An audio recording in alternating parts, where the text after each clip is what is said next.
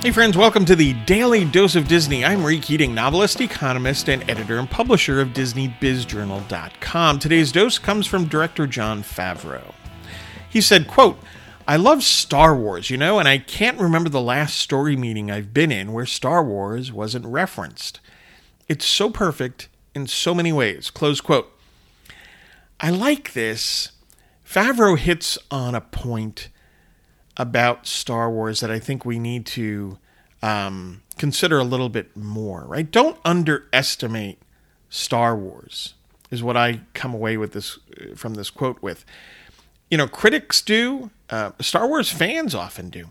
But when you think about what Star Wars has going for it, what's packed into these stories, there are characters that you care about. The stories appeal to people across age groups.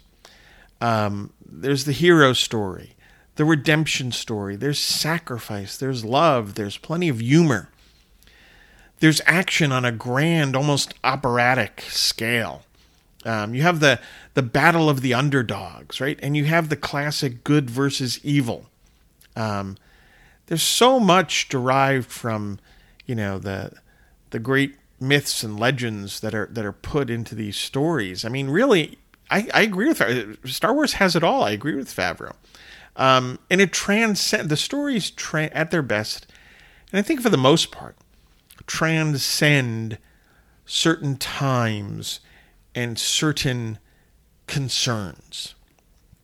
And therefore it's going to last. It's going to last far beyond a whole host of movies and television shows and streaming efforts that get caught up in quite frankly, the mundane political concerns of certain times.